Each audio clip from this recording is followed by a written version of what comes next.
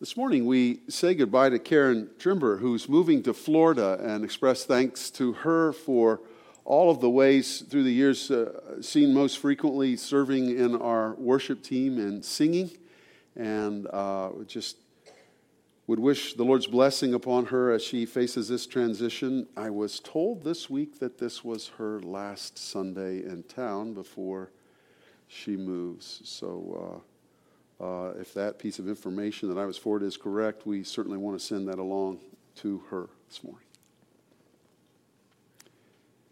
December 10th, the tornadoes hit West Kentucky. Through contacts, through our church family, we started conversations with 3 churches about how can we be involved, how can we help. We've kept those conversations going for 3 months, offered our help, and have come to realize that in this particular moment, not only in Kentucky, but for our world and with some things that are going on the ground in Western Kentucky, that it would be prudent for us to pivot and rather than receive a 2-Sunday special offering for Western Kentucky, in light of what is going on in Ukraine, I'm announcing this morning that we are pivoting away from that sensitivity, even based on coaching we've received from those who are on the ground about what's going on now.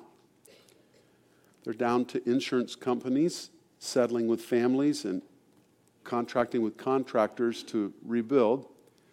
And in offering our help, probably a greater need in this moment is to offer a gift to the Association of Baptists for World Evangelism's Ukraine Fund.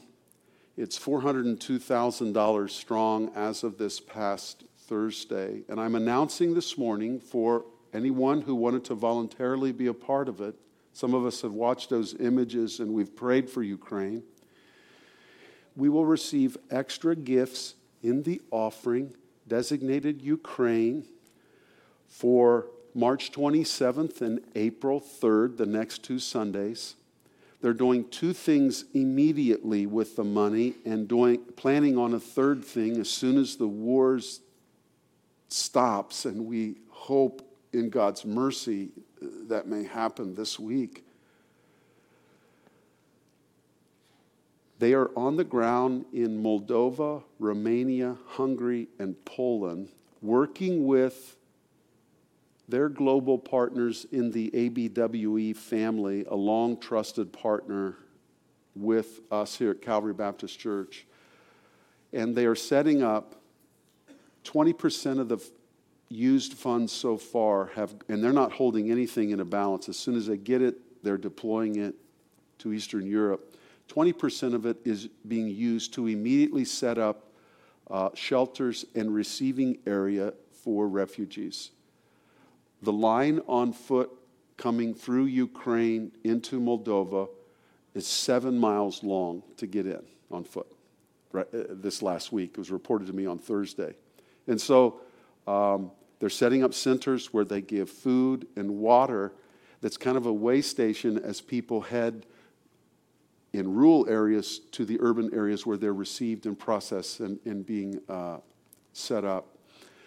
The other 80% of their funding is going to local churches with pastors that are their partners, working again in Moldova, Hungary, Poland, and Romania.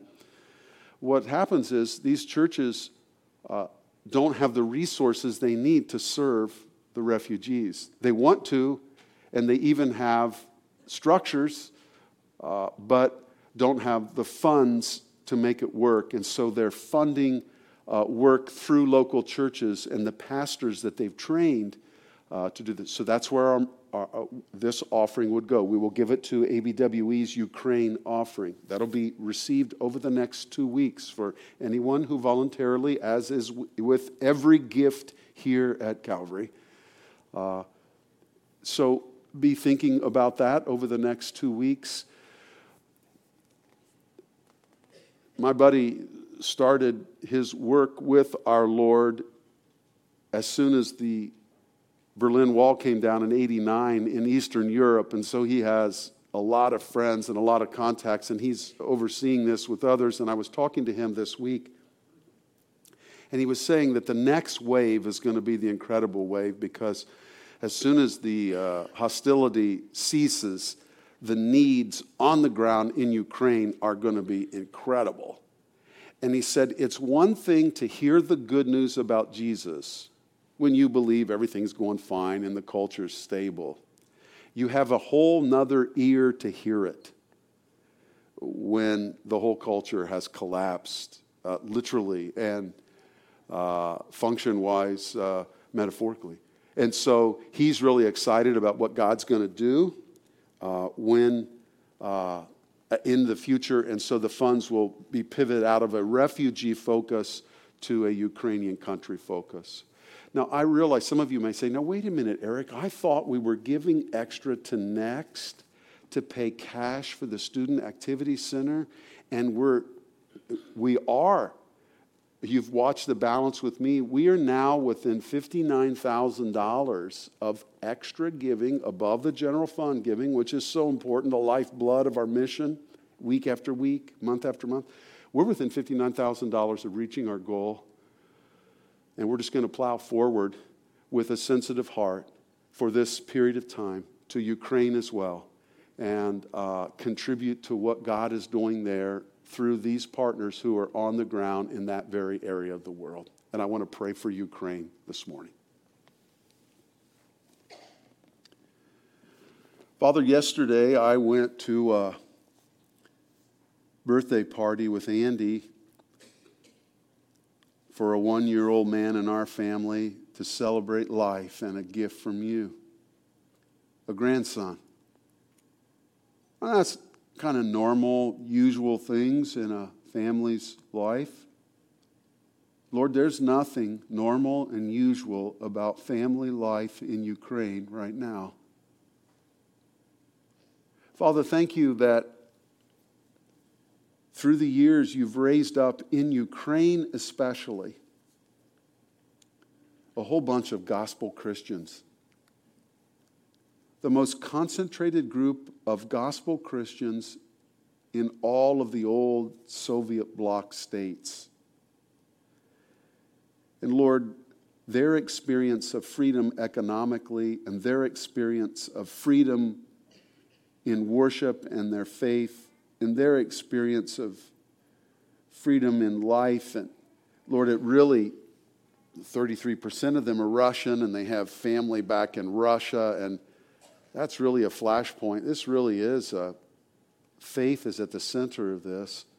But I pray for the church in Ukraine. I would hate to have my sons under 60 years old contained in the country to fight, to have my wife and children trying to get out of the country, to have single adults beleaguered by the bombing going on and the fearful, foreboding sounds of war.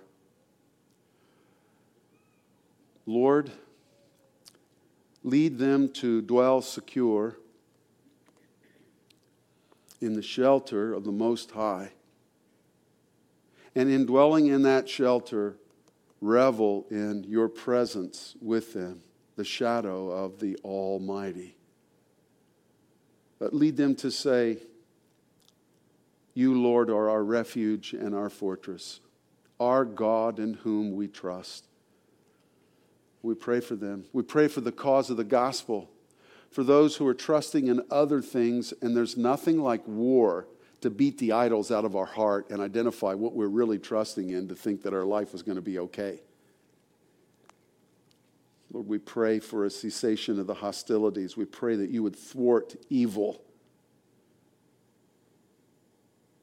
Oh, Lord, we look over a situation like this and think of the many deaths and carnage that has gone on and say, even so, come, Lord Jesus.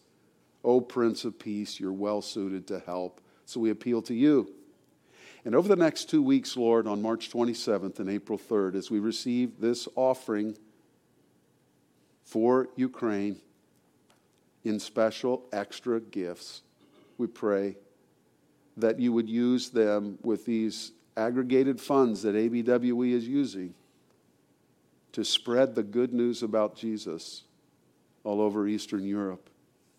Thank you for those partners on the ground who are weary in helping others who are coming in the country in hordes and droves. So help us, Lord. We love the solace of Psalm 2. Why do the nations rage and the heathen imagine a vain thing? He who sits in the heavens laughs. Lord, you laugh at their folly. You have seated your Son, Jesus, and invited the world to come and pay homage to Jesus and to kiss the Son. By the Spirit of God's work in our heart, make us to be those submissive, responsive, loving, joyful followers of this one who loved us and gave himself for us. And Lord, help beleaguered Ukraine in this hour. We pray this morning in Jesus' name. Amen. In 1970, Alexander Solzhenitsyn, the Russian writer, won the Nobel Peace Prize for literature. He did it because of the literature he wrote about the tyranny of life in the former USSR, the Union of Socialist Soviet Republics, it was called. He wrote the book Gulag Archipelago, along with another book, Cancer Ward. I thought of that book this week, reading John chapter 5 and preparing for this morning.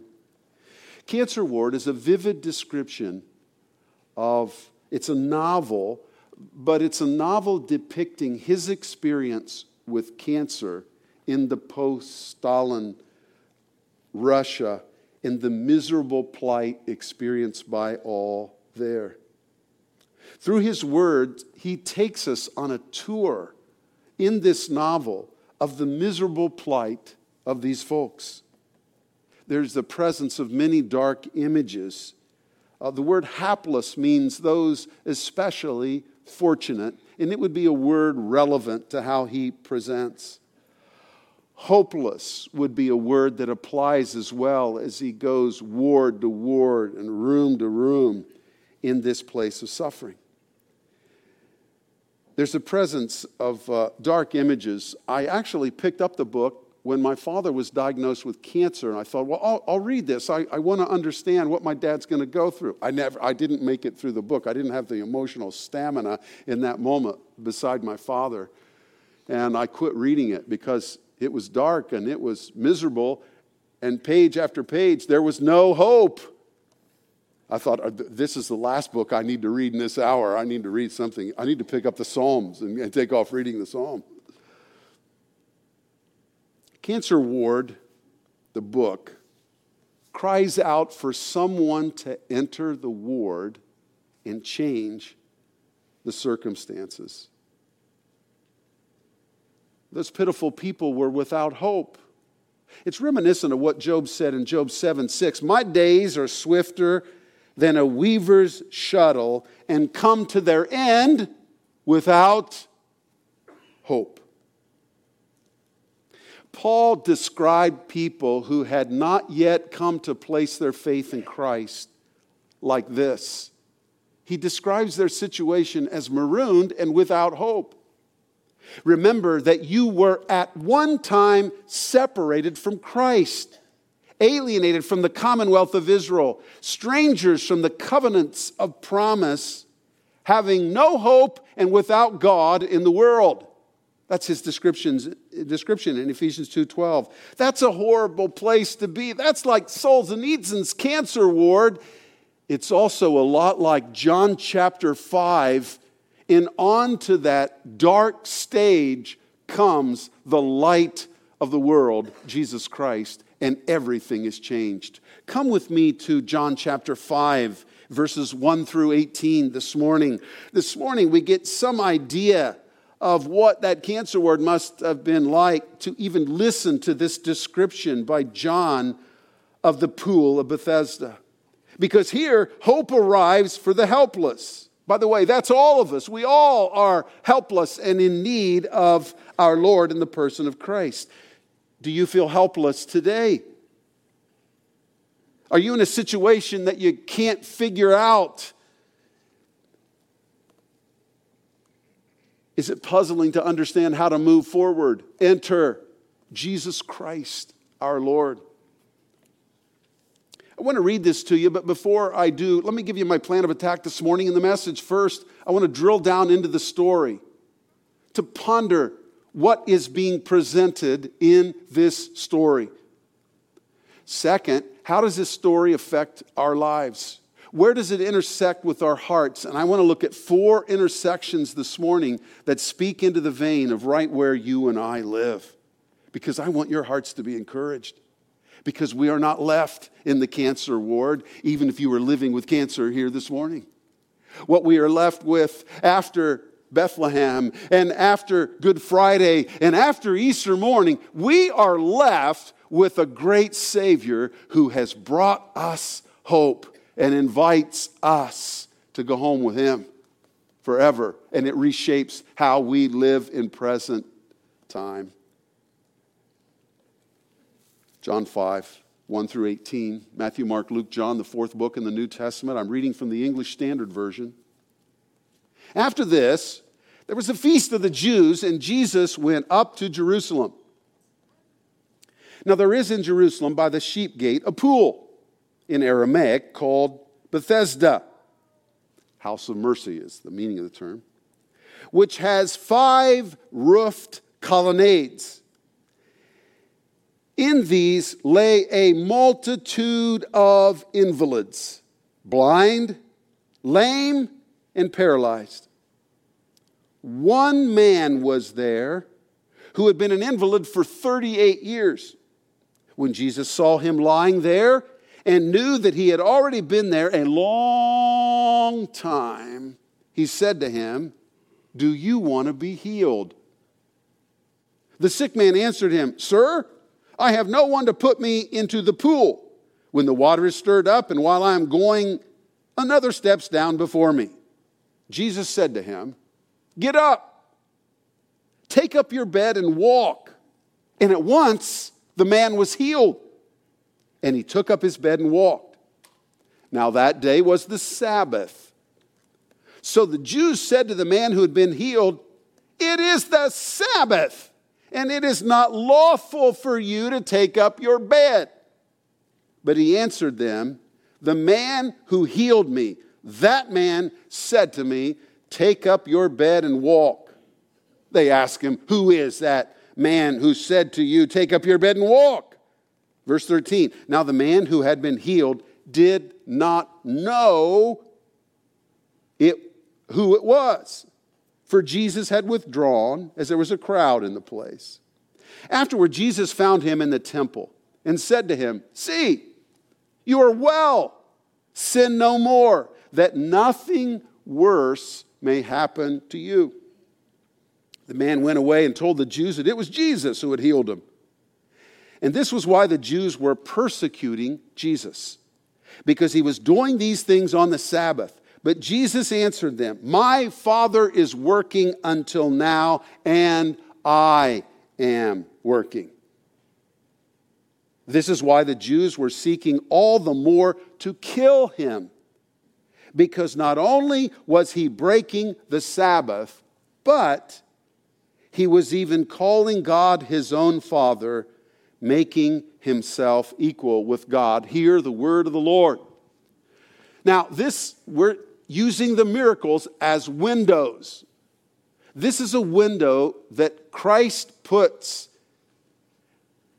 into the building that allows us to look through and see what the kingdom of God is like and is going to be like. You remember, the kingdom has come in Jesus, and the kingdom will come when Jesus returns and restores all things and redeems the world that groans and travails, what Nora read, waiting to be redeemed. Maybe you're here this morning feeling the groan and travail in your own spirit.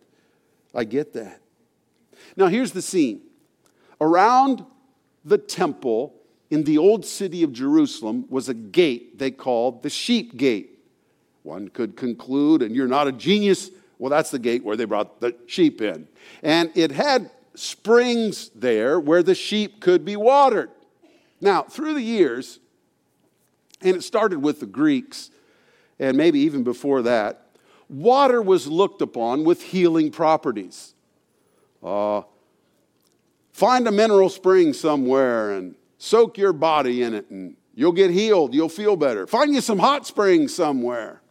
Well, there were springs here, and so the people latched on to the hope that if they just were in the spring, they would get better. So there's 5 colonnades, porches around this pool of Bethesda, and it's crammed full of needy folk who are without hope. This was kind of the last stop. It was a spring, so in a natural spring, every once in a while, the earth releases some water. And when it does, it'll bubble up and create waves in the spring. Now, before the 4th century, whatever's written in John 5:4 in your Bible does not appear in any early manuscript. But to make sense out of what verse 7 talks about with the water stirring and whoever gets in first is healed, someone along the way added to the text, hey, that's an angel, brushing the water.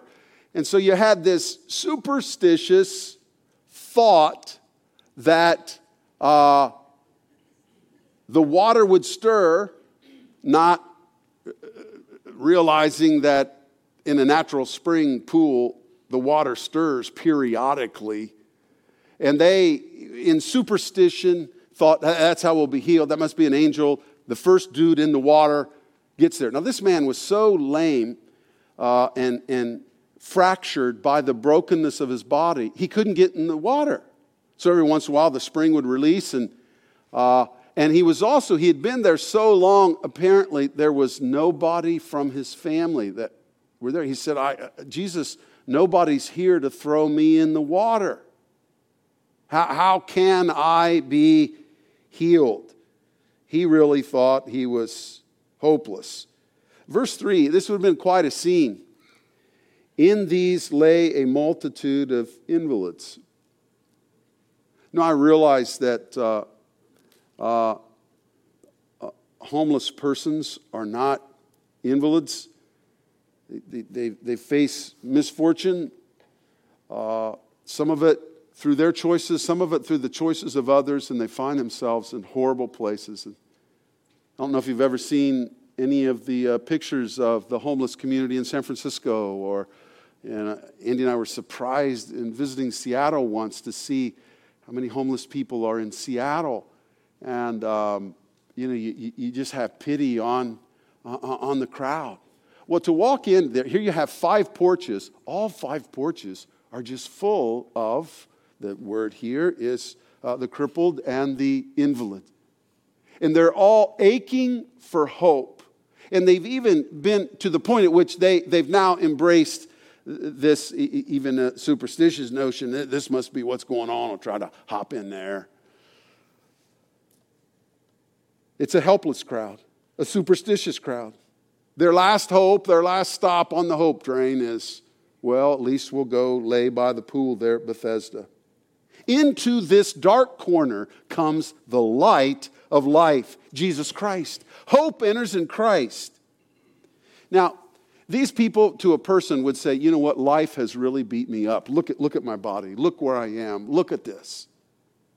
Maybe you're sitting here this morning and emotionally it's like, man, Eric, life has beat me up. Or maybe you're here physically, you say, that hurt me when you talk about the cancer ward. That's me. I'm going through cancer right now. Or you're saying, wow, I just, my bones ache when I got out of bed this morning and I need to find some pool of Bethesda to help me. I'm hurting. I'm facing decline. Into this dark corner comes the light of life. You feel like an emotional invalid this morning?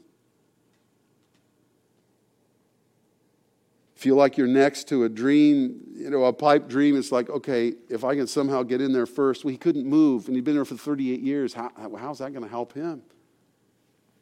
Into that desperate scene comes Jesus Christ. Now, what can we know about the King and his kingdom from this miracle? How does this story speak to our hearts? You say, Eric, I'm not an invalid. But maybe you're here this morning and you feel nonetheless not any less marooned or alone in the circumstances of your life, because that's just exactly how this man felt. So how does this story cut across the experiences of our lives and touch us? It does so in 4 ways. Number 1, Jesus Christ makes forsaken individuals his highest priority. Look at verse 6.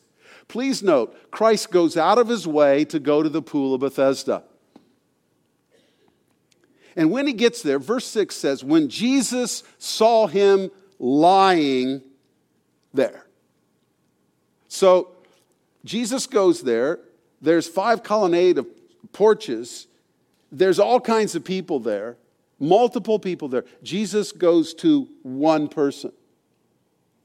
38 years, or as the text records, a long time he had been there.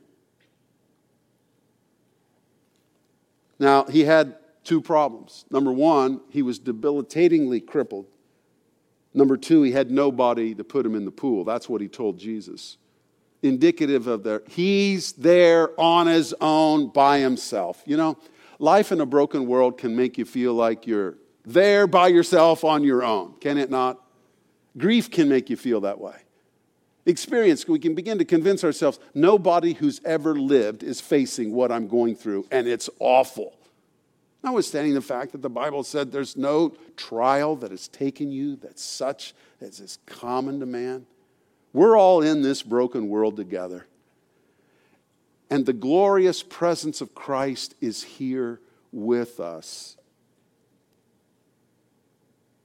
This man had laid there for 40 years. You could make the argument that he is the number 1 neediest man there. Are you needy? I mean, really needy. Some people feign to be needy for attention. Now, God is not honored in that. And self-pity is not a virtue in the fruit of the Spirit. But there are those who truly are needy. And Christ comes to all of us who are needy and seeks us out. Many there, he goes to this man. Maybe the neediest there. There are few experiences more debilitating than being needy and feeling without hope. Jesus is good news for the needy. God is for you. God is pursuing you in Jesus Christ. Don't ever miss the fact that Christ notices you. I love his notice of this man. Jesus saw him lying there. Say, Eric, you don't understand what I'm going through. Well, I'll tell you what. Christ sees what you're going through, and he's pursuing you. Second way this story cuts across our experiences, Jesus is not limited by man as he works the works of God. Look at verses 12 and 13. The man whom Christ healed is a fascinating study. Please note, verse 9, at once he gets up and takes his bed. Nobody was there saying, well, now did Jesus heal him or not? Is this a gradual healing? Is he going to get better over time?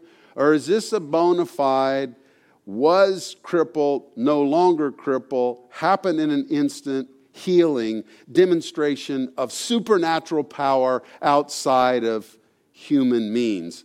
Absolutely, that's what it is. It's the latter. Instantly, he's healed. You and I have heard a lot of healing stories through the years. And there's a certain kind of texture to the healing stories of Jesus in the gospel. They happen like this. Now, maybe you could argue when he had the person go back and rub on their eyes, it happened like this. But there wasn't any question. Nobody was wondering, is that guy healed or not? 38 years, and then he picked up his bed and he left. It's amazing. It happened instantly. Now, verse 7, he's asked a question, and his answer, which he doesn't really give him an answer, do you want to be healed? Now, if you're lying there and somebody asks you that, what would you say? His answer betrays the fact that long ago he'd given up hope for any change. He doesn't say, yes, of course I want to be healed. He says, nobody's here to throw me in the water. And he gives a hopeless answer to Jesus' hopeful question. Now, please understand, he doesn't know who Jesus is.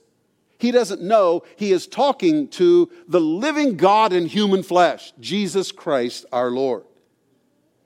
He doesn't know what he's capable of. Please note, there's no faith here. You have other stories, and we'll be looking at some where it says Christ saw her faith and she was healed. There's nothing like that here. This person not only doesn't have faith, this person doesn't know who Jesus is, and this person doesn't have any hope. Was he reaching out for Christ? No. Did he believe in Christ? No. Was he without hope? Yes. Was there any hope for him? Yes, there was.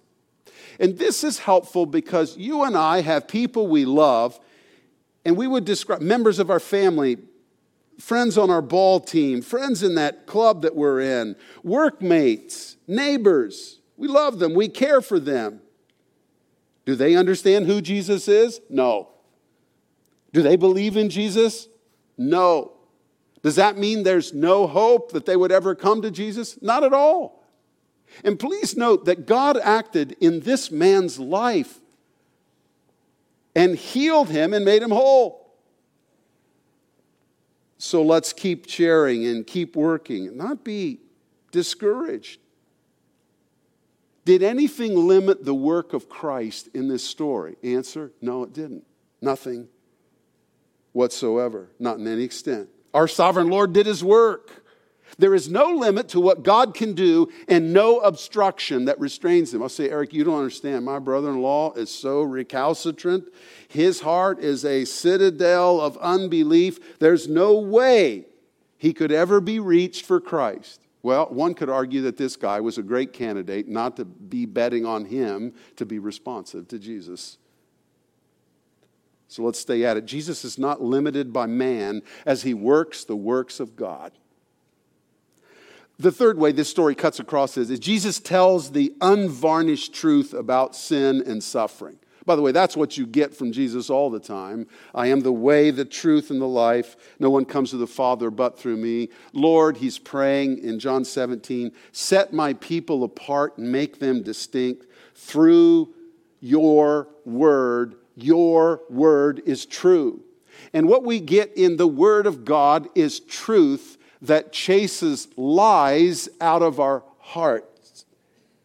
Jesus is straight with us. He disabuses us of faulty notions that we have.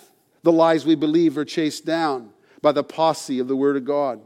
We can imagine that physical demise would be ranked among the worst things that could happen to us. Have you ever heard a person reflect upon life and say, oh, I'll tell you what, my health is the greatest thing that I could have. If I'd lose my health, I would lose everything. Jesus meets this man subsequent to this incident. He picks up his bed. The Jewish leaders see him and say, hey, what are you doing carrying your bed? He says, I don't know. That guy told me to carry my bed. Which guy? I don't know which guy. And Jesus recedes into the crowd. Then Jesus runs into him at the temple. Interesting.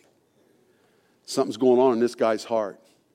38 years lying there. He gets up, and one of the first places he wants to go to is the temple. It isn't mentioned in the text, but isn't it reasonable to conclude he went to thank the Lord for what had happened? That he had a joy in walking around that he hadn't had. Now, by the way, he either experienced an injury 38 years ago after he had learned to walk, and then when he said, rise up and take up your bed and walk, then he walked again after having walked before 38 years ago, before the injury, or he's 38 years old and his first steps, he's never walked until Jesus said, take up your bed and walk, and then he did. Either way, it's extraordinary. And one of the first places he walks to is the temple. And Jesus sought him out. And then Jesus identifies himself to him. Now, in trying to figure this guy out, though, he's interesting. And he's a contrast to the man in John 9 who was healed of blindness. And maybe we'll get to that too later. But just a few chapters later, it's a different response. Because as soon as he figures out who healed him, the first thing he does is leave the temple and beeline to the Jewish authorities and say, hey, I found out who that guy was that told me. It was Jesus Christ. And so then they start persecuting Jesus. And that's the first negative pushback from the crowd in the Gospel of John. This will head inexorably to the cross. But this man's an interesting study. Where is his heart? And Jesus tells him this in verse 14. See, you are well. Sin no more. It's a command. Another way to enunciate that would be stop sinning, that nothing worse may happen to you. When he heard that word worse, he may have thought that Jesus, worse? Are you kidding me? I know worse. Because the worst that can happen is a broken down body that loses its function. Jesus, that's the worst. And Jesus says to him, no, that's not the worst. The worst experience is to be estranged from God. Infinitely worse than being crippled up with life. Such that our greatest need is to have our heart right with God and live with peace and hope and life, notwithstanding whatever is going on with our body. And yet we groom our bodies and we take care of our bodies and we steward our bodies, which is a holy task for followers of Jesus. Take care of your temple. Don't trash it up. But to lose our health, according to Jesus, is not to lose what is most important. What do you consider most important? By the way, isn't it interesting that our association with Jesus is to bring a new style of living? Stop sinning. You are now associated with me. And my healing power is not to be wasted on a carnal life, but you are to pick up your bed and follow me in the joyful adventure of being a Christ follower. But Eric, I thought good health and bodily function are the best gifts. No, right standing with God is. So I ask you this morning, do you possess the best gift? Has God brought you here this morning to think about the best gift? Is God, through His Word, opening your heart to believe in Jesus Christ, who loved us and gave Himself for us? We are estranged from Him in Adam, our father, living a life trying to be autonomous from, it doesn't make any logical sense, the one who gives us breath and the one in whom we live and move and have our very being. And He invites us to believe in Him, to trust in Him. It's one of our 4 R's, to rely upon Him and the merits and perfections of His Son to be accepted by a God who is holy. And He's willing to give us that gift should we recognize our sin and turn away to receive that gift in faith, in reliance. Have you ever received Christ as your Savior? Oh, Eric, I remember. It wouldn't be spring of 2022 would be a great day to begin. Today. Be reconciled to God. If we can be next to you this week in an appointment to help you think that through. According to Jesus, that's even more important than great health while you live. That's a wonderful hope while you live and through your death and into eternity. What a Savior. Jesus tells the unvarnished truth about sin and suffering. How about us? Do we understand the best gift from God is a right standing with Him? Finally, Jesus brings us pointedly to reckon with Him. Jesus is acting here, according to verse 9, he begins, John, who's narrating this story, now that day was the Sabbath. There's 7 days in a week. Jesus chose consciously and on purpose and on mission to go on this day. Because this act on that day that proved that He was God in flesh with this supernatural healing forced the hand of everybody looking at Him. What are we going to do with Jesus? Now, the religious people got all upset. By the way, don't you just hate religious people? Don't you love those who walk with Christ and celebrate a relationship with Him? The religious people said, you broke one of our rules. Now, the rabbis had written the Mishnah, which had 39 different sets of categories for the kind of work that you could not do on the Sabbath and had to stay away from. One of them was, don't you dare carry your bed pack around on the Sabbath. Just leave her lying in the prone position and be holy.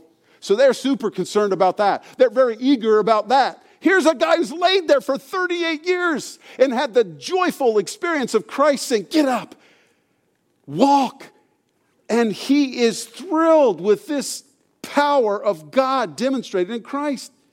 He's tasting of what the kingdom is going to be like when there'll be no more crutches and no more wheelchairs and no more broken bones and no more fragmented bodies. It will all be whole in the kingdom. I don't know about you, but I want to experience the kingdom in a way like that. And that's what's going on here. And those people, rather than have joy in this demonstration of the power of the kingdom, are saying, all right, you violated one of the rules. Thinking they were doing God a favor by invoking the rule. And Jesus just turned the table and said, look, I'm the Lord of the Sabbath. My Father works on the Sabbath, and so do I. Oh, that sent them off. Now, by the way, the progressives say, read the Gospels. Jesus never claimed to be God. Oh, really? Read John 5:18. What did they understand Jesus was claiming about Himself? But He was even calling God, His own Father, making Himself equal with God. This is a bona fide claim to be the living God in human flesh, demonstrated in this power and in His work on Sunday. He says, what do you think? You think God takes the Sabbath off? By the way, I'm grateful God does not take the Sabbath off, and His ruling sovereign providence still is underway all the Sabbath day and every other day of the week. Aren't you? God doesn't take a day off, and I'm glad. And here's Jesus who steps into that. But the reason He goes there intentionally on Sunday is He knew it would force their hand, and they had to reckon with Jesus. They couldn't dismiss Him. Oh, you can dismiss Him and say He's a lawbreaker. You broke the Sabbath. But they couldn't dismiss the fact that a guy who had laid there for 38 years was now walking around.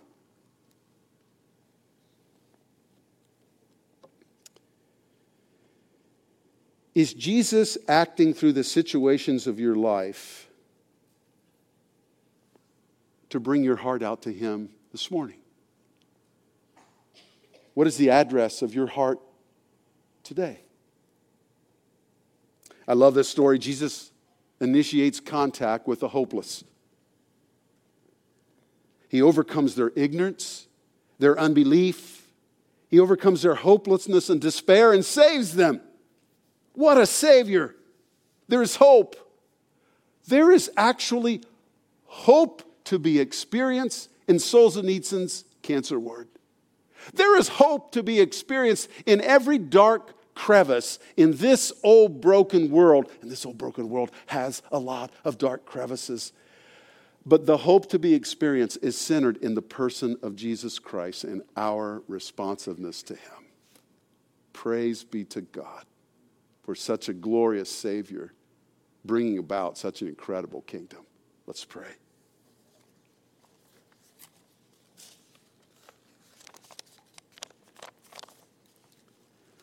Father, who's here this morning that has parts of what was in this man's heart in their heart? They feel alone. They feel broken.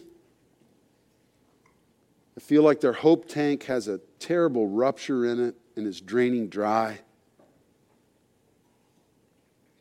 And they've subsisted in this state that it's getting worse. Enter Jesus. Oh, Father, run after him this morning in the person of your Son. For those, Lord, who've been touched by Jesus' grace and are still sinning, they took the gift and left the lifestyle at the curb. Jesus comes by and says, stop sinning and go forward in newness of life. Lord, run them down for our own good. Oh, Father, where would we be without Jesus our Lord? Thanks be to God for Christ, who alone is our hope. Lord, we sing of him and respond to you and bring our hearts out to you with these words and affirm what is true about our great Savior. In Jesus' name we pray. Amen. Let's stand and sing and celebrate our hope.